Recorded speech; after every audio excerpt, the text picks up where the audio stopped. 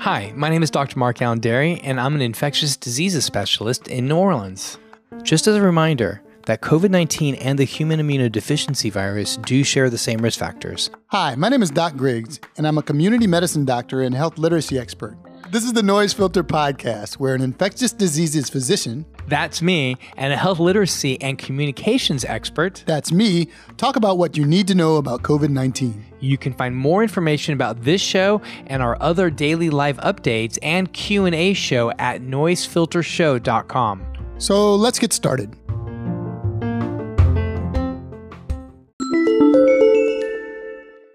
How air pollution shows disparities between communities. A new study published by the National Academy of Sciences of the USA examines the distribution of nitrogen dioxide, an air pollutant related to traffic, and the change in pollution levels in the U.S. as a consequence of COVID-19 lockdowns. The major sources of pollution, such as roadways and industrial facilities, are often located within or near low-income urban neighborhoods, primarily inhabited by minorities, and therefore these communities face the most pollution in their atmosphere. The study published by the National Academy of Sciences states that its aim is to understand inequities in the distribution of nitrogen dioxide pollution for different racial, ethnic, and socioeconomic subgroups in the United States, utilizing the changes in pollution levels as a result of lockdowns to explore this. Lockdowns led to a sharp decrease in nitrogen dioxide pollution and decreased the most in lower income marginalized communities. However, these neighborhoods still experienced about 1.5 times the nitrogen dioxide pollutions of non-marginalized communities, and even with significant reductions in pollution, nitrogen dioxide levels did not decrease to the levels experienced by non-marginalized communities before lockdowns in Chicago and New York. In New York, the most significant drops in pollution were concentrated in Harlem and the South Bronx, which are surrounded by major highways and industrial facilities where there is disproportionate exposure to air pollution. Air pollution predominantly affects people within these communities, and exposure to nitrogen dioxide has been linked to lung or airway irritation, with long-term exposure potentially leading to asthma and greater susceptibility to respiratory infections.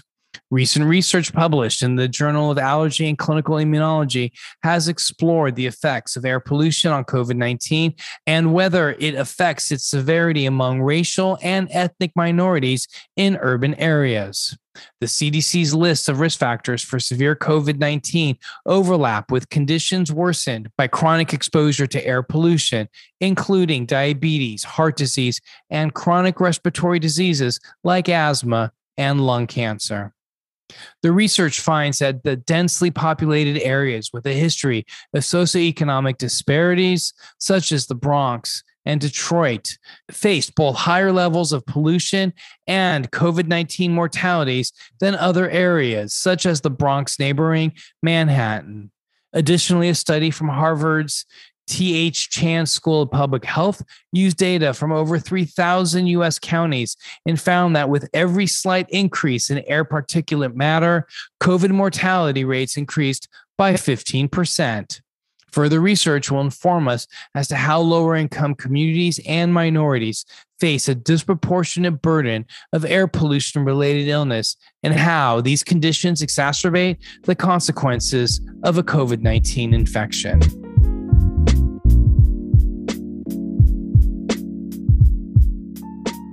Local news outlets spread misinformation. In March, local news sites in Phoenix and Atlanta both posted an article about COVID vaccines from a man listed on the Center for Countering Digital Hate's Disinformation Dozen for spreading dangerous misinformation about COVID-19. According to the New York Times, local news and smaller publications have attracted less attention than social media platforms like Facebook for spreading disinformation, but can be equally effective platforms for inaccurate messaging. In fact, a Knight Gallup study found that 45% of Americans trust local news organizations, while only 31% said they trusted national news organizations. Of course, many local news publications in the US have done great reporting throughout the pandemic.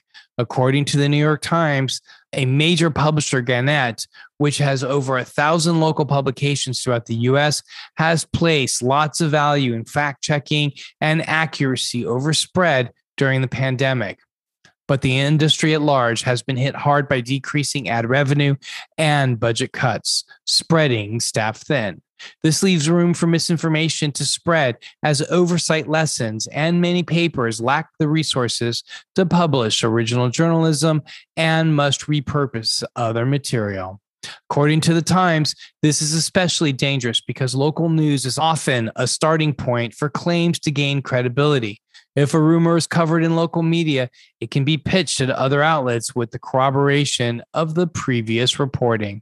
In order to sustain quality reporting within our communities, it's imperative to support our local newspapers and news organizations when we can, and arm ourselves with quality information that is both factual and accurate.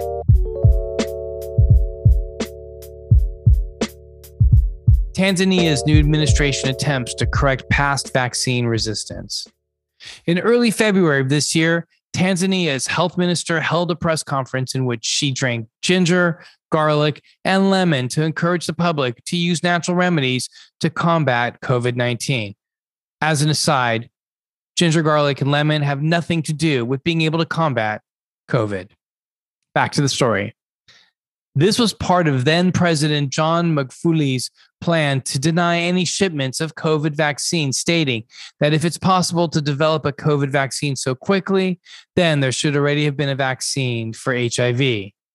And let me be very clear, the reason why we've not been able to create a vaccine for HIV is that the virus mutates very, very rapidly, making it very difficult for us to create a target for a vaccine, whereas the so-called spike protein off of the COVID-19 virus, that's that spike protein, that's the ball that you see sitting on the end of a stick with every image that you've seen of COVID, that spike protein, very easy to make a vaccine out of. And this is why we were able to do so quickly. Back to the story. According to NPR, this stance is out of character for Tanzania, which has 99% coverage of child immunization and is ranked in the top 10 countries for vaccinations in 2014. Sociologists aren't quite sure why the nation pivoted so sharply. However, according to the Lancet, it may have been a symptom of general COVID denialism. The government declared Tanzania COVID-free before the vaccines were even available to them. Now, however, President Magufuli has died and a new administration has taken a different stance on the vaccine. In late July, the new president, Samia Suluhu Hassan, received the Johnson & Johnson vaccine, officially launching the nation's vaccination effort. The country now aims to vaccinate 60% of its population, and many public health officials worry the previous president's skepticism will make that effort more difficult. In July of last year, Tanzania passed regulations preventing the posting of information about COVID outbreaks without government approval. And because of a lack of access to accurate information, disinformation spread, and some Tanzanians believe the virus is just Western propaganda. Although the effort may be harder, most public health officials in the country who expressed skepticism before have begun to encourage more precautions and advocates for vaccinations. Just as a reminder that COVID-19 and the human immunodeficiency virus do share the same risk factors. Doc Griggs? Thanks for listening to the Noise Filter Daily Podcast.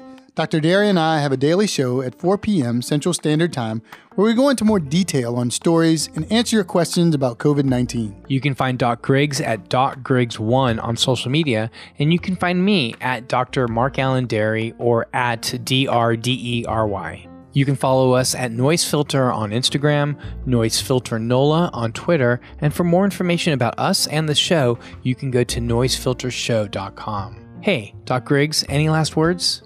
Remember, get checked, get fit, get moving. And remember to get some rest to boost your immune system. And Doc? Protect yourself and others by staying home, and please wear masks when you go outside. Remember, health is a human right.